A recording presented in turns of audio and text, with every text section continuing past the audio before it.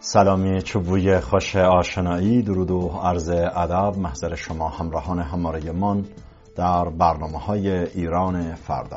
درودی ویژه تر دارم طبق معمول تمامی شب‌ها محضر یکایک شما مشتاقان آگاهی و دانایی در برنامه شامگاهی صفحه 1.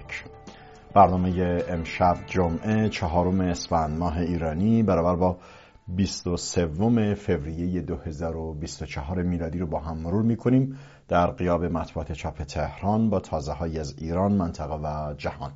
البته من در برنامه دیشب یه قول کوچکی داده بودم، چون که در برنامه دیشب بخش عظیمی از برنامه من حول یکی دو تا موضوع متمرکز شده بود و خیلی در واقع اشاره کرده بودم که مطالب زیادی از مطبوعات برجای مونده بود. یکی دو تا مطلب مطبوعاتی رو میخوام اشاره کنم، خیلی کوتاه هستش، البته به ماجراهای امروز هم مرتبط هست، به خبرهای امروز. در آرمان ملی دیروز که نوشته بود دلیل رد صلاحیت روحانی مخفی است، این گزارش با تصویری ایستاده و فکورانه و نیمه مغموم از حسن روحانی گمانه گرایی میکرد، گمانه زنی میکرد و مینوشت که انتقاد بهشتی از شورای نگهبان اگر روحانی در مجلس خبرگان بود چه مشکلی داشت. خب این در حالی است که همون گونه که اشاره کردم رسانه‌های امروز جمعه خبرهای منتشر کرده بودند که حسن روحانی، یعنی وبسایت ایشان، رئیس جمهور سابق ایران، وبسایت ایشون رسما برای بار سوم از شورای نگهبان خواهان توضیح شده و خواهان افشای اعلان و اعلام دلایل رد صلاحیت ایشان شد.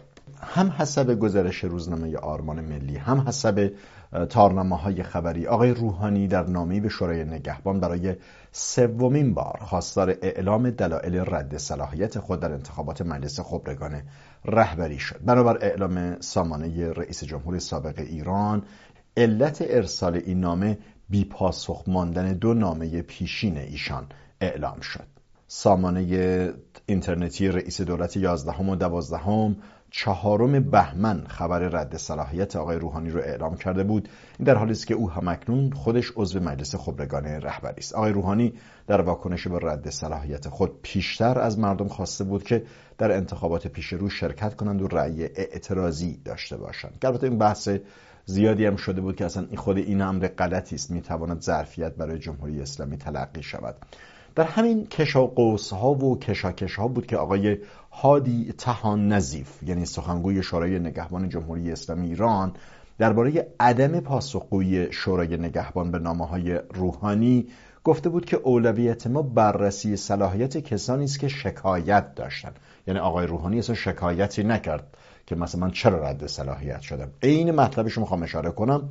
این آقا یعنی هادی طحان نظیف افزود که نسبت به کسانی که شکایتی نداشتند هنوز وارد بررسی نشدیم، حتما رسیدگی میکنیم و حق قانونی آنهاست. از سوی دیگر خبرگزاری ایران، خبرگزاری دولت ابراهیم رئیسی، گفته بود که روحانی تا این لحظه رسما اعتراضی به تایید صلاحیت نشدنش ثبت نکردن، نمیگن نسبت به رد صلاحیتش به تعبیری شکایتی ننوشته است.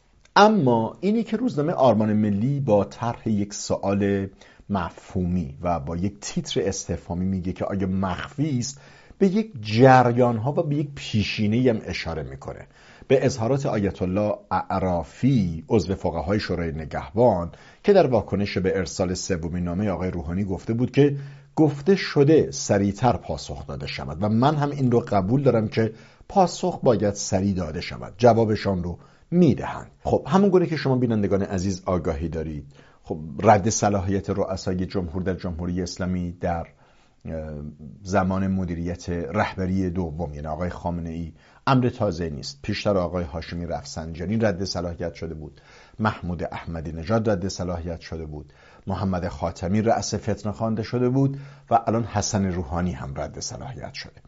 اما من چند تا نکته است که میخوام اشاره کنم. در رابطه با نوع رد صلاحیت باز تفاوت هست.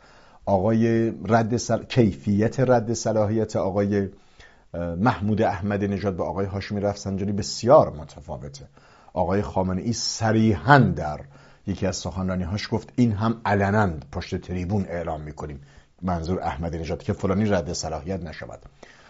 خب اون چنگ انداخته بود به چهره. اما آقای هاشمی رفسنجانی، چیزی که گزارش روزنامه آرمان ملی هم دوباره به کندوکاو و شخم زدنش مشغول شده بود، خب آگاهی دارید وزیر اطلاعات به نام آقای مصلحی به شورای نگهبان رفته بود، گفته بود که آمار میدانی ما حکایتگر پیروزی قطعی آقای هاشمی رفسنجانی است و این به صلاح نظام نیست. یک چنین روندی رو در ماجرای رهبری سوم سازی، چنین بیمناکی و هراسی رو برای آقای روحانی دارن. روزنامه آرمان ملی هم تلاش داشت که همین نقش همپوشان رو، همین نقش همتراز با رفسنجانی رو برای روحانی مترتب شود. اما اینجا باز یک تفاوت‌هایی هست و یک شباهت هر دوی آقایان هاشمی و روحانی این هستش که خب خودشون رو صاحبان انقلاب میدونن و میدونن پس از جمهوری اسلامی دوتاشون جایی نمیتونستن داشته باشن، چه آقای رفسنجانی چه آقای حسنی روحانی. بدین روی در تعمیق نظام جمهوری اسلامی میکوشند و بدین روی بر آقای خامنه‌ای هم خراشی نینداختن، خدشه‌ای و در واقع خروشی نکشیدند و خدشه‌ای نیفکندند. این نوعی رازداری و وفاداری بوده. در سوی دیگر تجمیع قدرت در بیت، ترسی که از این دو داشت از آقای احمدی نژاد نداشت. احمدی نژاد به دفعات گفتم به مثابه ابزار گذرای نظام بود، مقطعی برای حفظ توازن قوا. زمانی که هاشمی بود، خامنه‌ای لازم داشت که هاشمی ضعیف شده رو تحمل کنه، نه هاشمی که روزگاری با خط خاطره‌ای خامنه‌ای رو رهبری دوم کرد. همواره این عناد و حقد و این حسد در درون آقای خامنه‌ای وجود داشته. در رابطه با آقای احمدی نژاد معادله اینگونه نبود. از ایشون به مثابه یک پیمانکار، یک پروژه دار استفاده کردن که این میزان به تلویزیون میری هاشمی و میر حسین و جریان اصلاحی رو میزنی، دوره تو هم به انتها خواهد رسید. اما خب ایشون اونی نبود که راضی شه. ما میبینیم که خشم گرفت و خسب شد و خراش افکند و خروشی سر برآورد از در واقع مثلث بقایی و احمدی و همینطور آقای رحیم مشایی. این تفاوت‌هایی است که در این نبرد قدرت پدیدار شده. شباهت‌ها بین آقای هاشمی و آقای روحانی در یک موضوع هم بالاست، یعنی به همین تناسب که وزیر اطلاعاتی به خانه شورای نگهبان میره و اون خاطرات رو تعریف میکنه که من رفتم و عمامه بر زمین زدم و که فلانی نباد بشه، روزی هم نهله های میدانی به میدان اومدند و بحث استخر فرح در انتظارات رو برای رقیب آقای هاشمی به مثابه یک تهدید برکشاندن. یعنی اگر حذف فیزیکی شیطان اکبر در قاموس آقای خامنه‌ای رقم خورد، تهدید به حذف فیزیکی حسن روحانی که اون جمله رو روزنامه جوان نوشته بود که از کجا معلوم در اون روز مهم شما خواهی بود، اینم یک تشابه سرنوشته.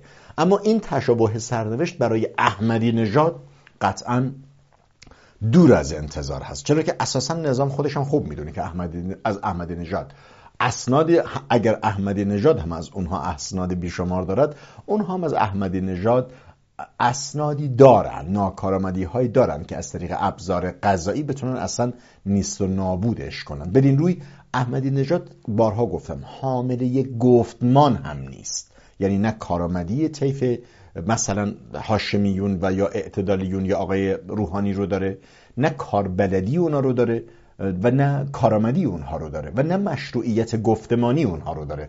کماکان یک طیف کوچک غیر آزار دهنده پشتشن، کسانی که چشم به جعبه یا جعبه سیب زمینی یا صدقه در واقع صدقه گستری رو دارن، نه بیشتر. حامل گفتمان نیستن. هرچند این رو اشاره کنم که الان که من این تحریر رو ارائه میکنم، خود طیف تحول خواه و اصلاح طلب و اعتدالی و هاشمیون و خود حسن روحانی، اینها هم دیگه اگر هم حامل گفتمان باشن، قدرت به خیابان آوری ندارند. یعنی طبقه متوسط از یک طرف از بین رفته، خود فرصت سوزی های اصلاح طلبان و اعتدالیون در سوی دیگر، یا پایان ظرفیت اصلاحات در ضلع سوم برای شهروندان این در واقع نمونه رو ایجاد کرد و این بستر رو و این معرض و این آستان رو روشن کرد که به هر طریقی هم بخوان کسی رو پشتیبانی کنن یا پشت کنن، از رأس هرم کار خودش رو خواهد کرد. بدین روی همشون مردگانند، اما خب تحلیل رو در بازشناسی قدرت بایستی داشته باشیم. من این بحث رو اینجا میبندم. بحث گفته بودم که آیا مسئله رد صلاحیت آقای حسن روحانی مخفی است که موضوع روزنامه آرمان ملی بود و در واقع نوعی واکنش به نامه سوم ایشون برای علنی شدن رد صلاحیتش بوده. این بحث رو میبندم با این نکته که خود آقای روحانی و حتی آقای هاشمی رفسنجانی وقت هر دوتاشون میدونن و الا حیدر مصلحی که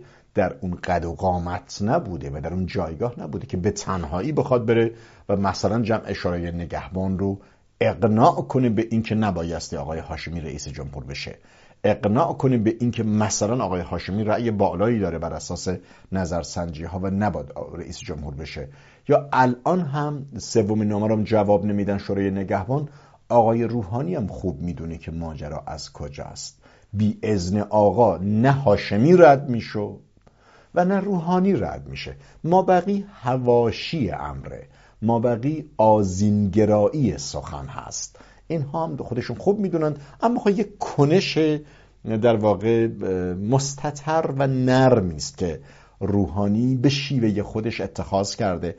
گام‌های چهارم پنجمی رو میتوان پیش بینی کرد تا روز انتخابات و الا سکوت شورای نگهبان و جواب ندادن به در واقع سومین نامه نمیتونه بدون قوقا و هماهنگی ها با بیت رهبری باشه. همه اینها بازم میگم در حالی است که اساساً بازوان نظامیان سپاه هم انتخابات رو در اختیار گرفتن و هم در واقع دست بالا دارن. حالا بحث از سپاه کردم، خیلی سریع کوتاه من اشارتی داشته باشم به تازه ترین اظهارات، چون فضای انتخاباتی هست، انتخاباتی که کاملا مردم بی‌رغبتن و رسانه‌های رسمی حکومتی دست به دامان نظامیان به طور علنی تر شدن. ببینیم سردار سلامی رئیس فرمانده کل سپاه پاسداران چگونه دعوت میکنه و چه هشدارهایی میده. با هم میبینیم. انتخابات رو مثل یک سلاح دفاعی در نظر بگیریم. این سلاح چقدر برد داره و چه گزینه‌هایی رو از روی میز دشمنان میتونه برداره. وقتی که مردم ما در انتخابات شرکت میکنند و این نشاط سیاسی که در جامعه ما به شکل بالقوه وجود داره این رو به فعلیت تبدیل میکنن، درست مثل حضور پرشکوه مردم در 22 بهمن ماه، این باعث ناامیدی دشمن برای تعقیب طرح‌های خود خطرناکی میشه که علیه ملت ما ظرف سالهای گذشته اعمال کردن و از حالا به بعد هم همیشه قصد دارن که به آرزوهاشون خودشون رو نزدیک کنن. ولی حضور پرشور مردم در صحنه فعالیت‌های گسترده سیاسی مثل انتخابات یا راهپیمایی‌های بزرگ و سطح ملی، این باعث میشه که همه دشمنان ما محاسباتشون رو دوباره بازنگری. خب گوشه از اظهارات آقای سردار سلامی رو میدیدیم که در رابطه با انتخابات بسترآفرینی میکنه و دعوت میکنه مردم رو و از دشمن و خطرات دشمن نکاتی رو گفته بود.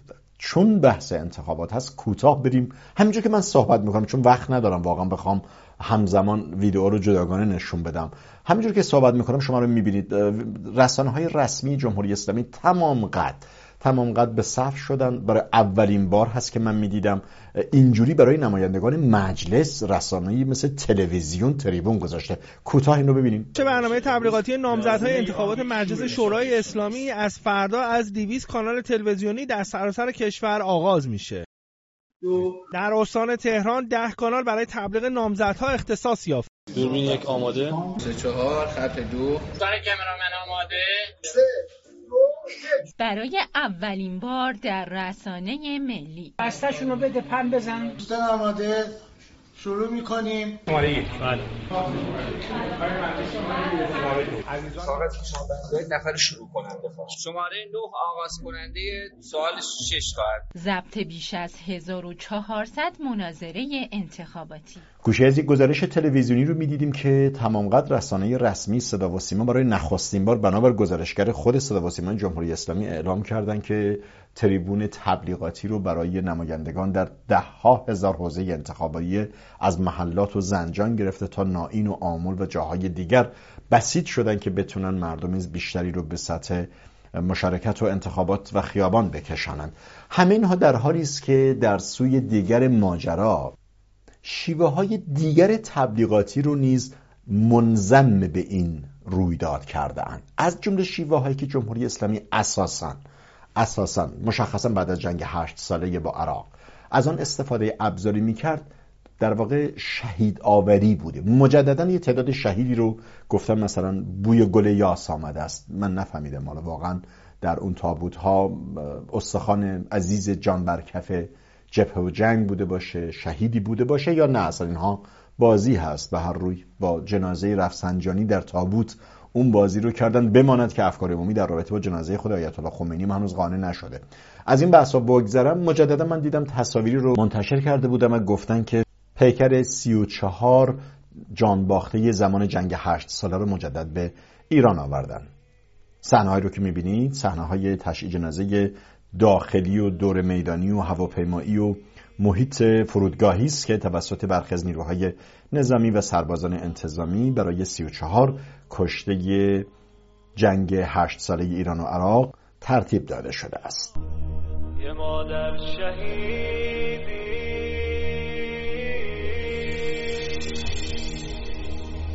یه مادر شهیدی، سراغ دارم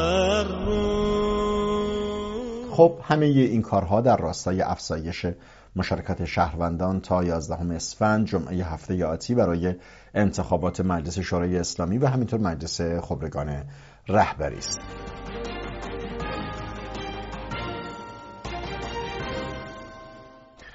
خبرها و نظرها رو دنبال می‌کنم با چند مطلب دیگر، از جمله موضوعاتی که در طول 48 ساعت گذشته بر صد خبرها بوده. من وقت آن رو نداشتم که بخوام به اون اشاره کنم، اما برای من از درجه اهمیت خبری برخوردار هستش. یکی بحث هک شدن سامانه قوه قضاییه بوده که از بین هزاران اسناد رو شده محرمانه یک موضوع خب خیلی گزنده بود و زخم نچندان کهنه جامعه ایرانی رو تازه تر کرد و اون گزارش کشته شدن نیکا شاکرمی، دختر زیر 18 ساله ای که در میدان ولیعصر و همینطور بلوار کشاورز ایشان هم به جمع جوانان زن زندگی آزادی آمده بود تا پوشش اختیاری خود رو، تا سبک زندگی فردی خودش رو فریاد بزنه. همون دختر جوانی که ربوده می شود و در انتهای کوچه‌ای در نیمه های شب گویا حسب این گزارش تجاوز می شود و سپس کشته می کشندش، به قتل می رسانند و این طایفه ظالم مادر و دایی و خاله رو به تلویزیون می کشانند که بگویند ایشان خودش از بالا پرتاب شده. ایامی که می گفتند دختران ناگهان پرتاب می شدند از کنار پنجره و از پشت بام. و اما سند جنایت و تجاوز نیکا شاکرمی که از سوی گروه هکری عدالت علی در واقع منتشر شده بسیار تکان دهنده بوده. مشخصا جایی که من خیلی کوتاه از این میگذرم، گزارش یعنی کاملا گزارش نظام پزشکی قانونی یک گزارش منطقی، متدیک و منطبق بر شرح حال نیکا شاکرمی است. حالا چرا من این رو تاکید کردم؟ چون قوه قضاییه مدعی شده که اینا اسناد پیشتر منتشر شده هست و واقعی نیست. جایی در گزارشی اشاره می شود که نیکا شاکرمی در تاریخ 30 شهریور 1401 به عنوان جسد ناشناس از کلانتری 129 جامی به پزشکی قانونی کهریزک انتقال یافته و علت ارجاع سقوط از ساختمان ذکر شده. بنابراین سند که گزارشی از عباس مسجدی آرانی، رئیس سازمان پزشکی قانونی کشور، به انصاری، معاون سیاسی و اجتماعی شورای عالی امنیت ملی است، در معاینه جسد علت فوت صدمات متعدد بدنی متعاقب اصابت جسم سخت عنوان شده. و اما نکته که من میخوام به اون اشاره کنم و بسیار دلها رو درد آورده، افشای این سند واکنش‌هایی در رسانه‌های اجتماعی برانگیخته بود و برخی از کاربران گفتند که مزدوران جمهوری اسلامی پیش از کشتن نیکا شاکرمی به شکل وحشیانه‌ای به او تجاوز کرده بودند، جایی که در همین گزارش پزشکی قانونی اشاره می شود که در معاینه تناسلی آثار مبنی بر تجاوز یا برقراری رابطه جنسی خشن مشهود بوده، اما در معاینه جسد آزمایشات سمشناسی هیچگونه مواد سمی یا الکل در بدن متوفا یافت نگردیده. این رو هم میگیم ما که مسمومش نکرده بودن، اما آثار تجاوز جنسی وحشیانه در آن بود. من چرا این رو برگزیدم علیرغمی که خب یک 24 ساعتی هم گذشته؟ چرا که من در خیلی شهر شبکه‌ها، مشخصا توییتر و همینطور کلاب هاوس، درگیری ها و دعواها و نزاعها داشتیم. ادعا می کردیم که اینها همینجوری کشته نمیشن، اینها رو کشتن قاتلان، همون کسایی که سردار بی اعتبار همدانی ها جمعی اوباشان رو سازماندهی کرده بود برای سرکوب مردم در جنبش سبز، همون تبارانند و بچه های مردم رو اول تجاوز کردن و سپس انداختند و کشتند و گفتن خودشون همینجوری افتادن. اصلا برای همین یک مورد رهبری نظام، اصلا رهبریشون بایستی معزول بشه و به لحاظ ماهیت اعمال حکمرانی حتی به لحاظ فقهی و شرعی پایان یافته هست. اون رهبری موقت هم پایان یافته است. این یک موردی که خودشون میدونن و یک مورد نیست، 10 مورد دیگر هست. یک مورد فقط حک شده از صدها اسنادی که به تعبیری من وقتم به انتها رسیده، متاسفانه مطلب زیادی هم دارم بایستی بگم. یک موردی بوده که بایستی این رو رهبری و بیت رهبری این رو پیگیری میکرد با توجه به اینکه فرماندهی کل نیروهای مسلح هستش و شورای عالی امنیت ملی هم زیر نظر اون هستش. خب سهام نیوز یک مطلبی در رابطه با ماجراهای آقای اسحاق قالیباف داشت، خیلی قابل توجه بود برای من. خب همگان آگاهی دارید که آقای قالیباف زمانی که میخواست نامزد ریاست جمهوری بشه اشاره کرده بود که کلا حساب پسرش 1 میلیون پول هست. حالا سهام نیوز و برخی از رسانه‌ها میگن حالا که مشخص شده چند ماه بعد از همون زمانی که چون این ادعای مطرح شده فقط توی یکی از حسابهای مشترکش 295,000 دلار موجودی بوده، بقیه حسابها بماند. خب ادعا کردن درخواست اقامتش هم چیز مهمی نبوده و برای تحصیل درست. این رسانه که به جریانهای مهدی کروبی نزدیک هستش اشاره میکرد که نخبه بودن پسر آقای قالیباف که خب رسوایی به بار آمد چون 2 تجدیدی داشته. اولا تو دانشگاه بارها درس‌های مختلف رو تجدید آورده، با وجود اینکه رشته آسانی رو برداشته بود. مادرش هم رئیس یه دانشگاه واحد تهران شمال، دانشگاه آزاد بوده، چون این کارنامه گوهرباری خب موجب رسوایی بیشتری شده.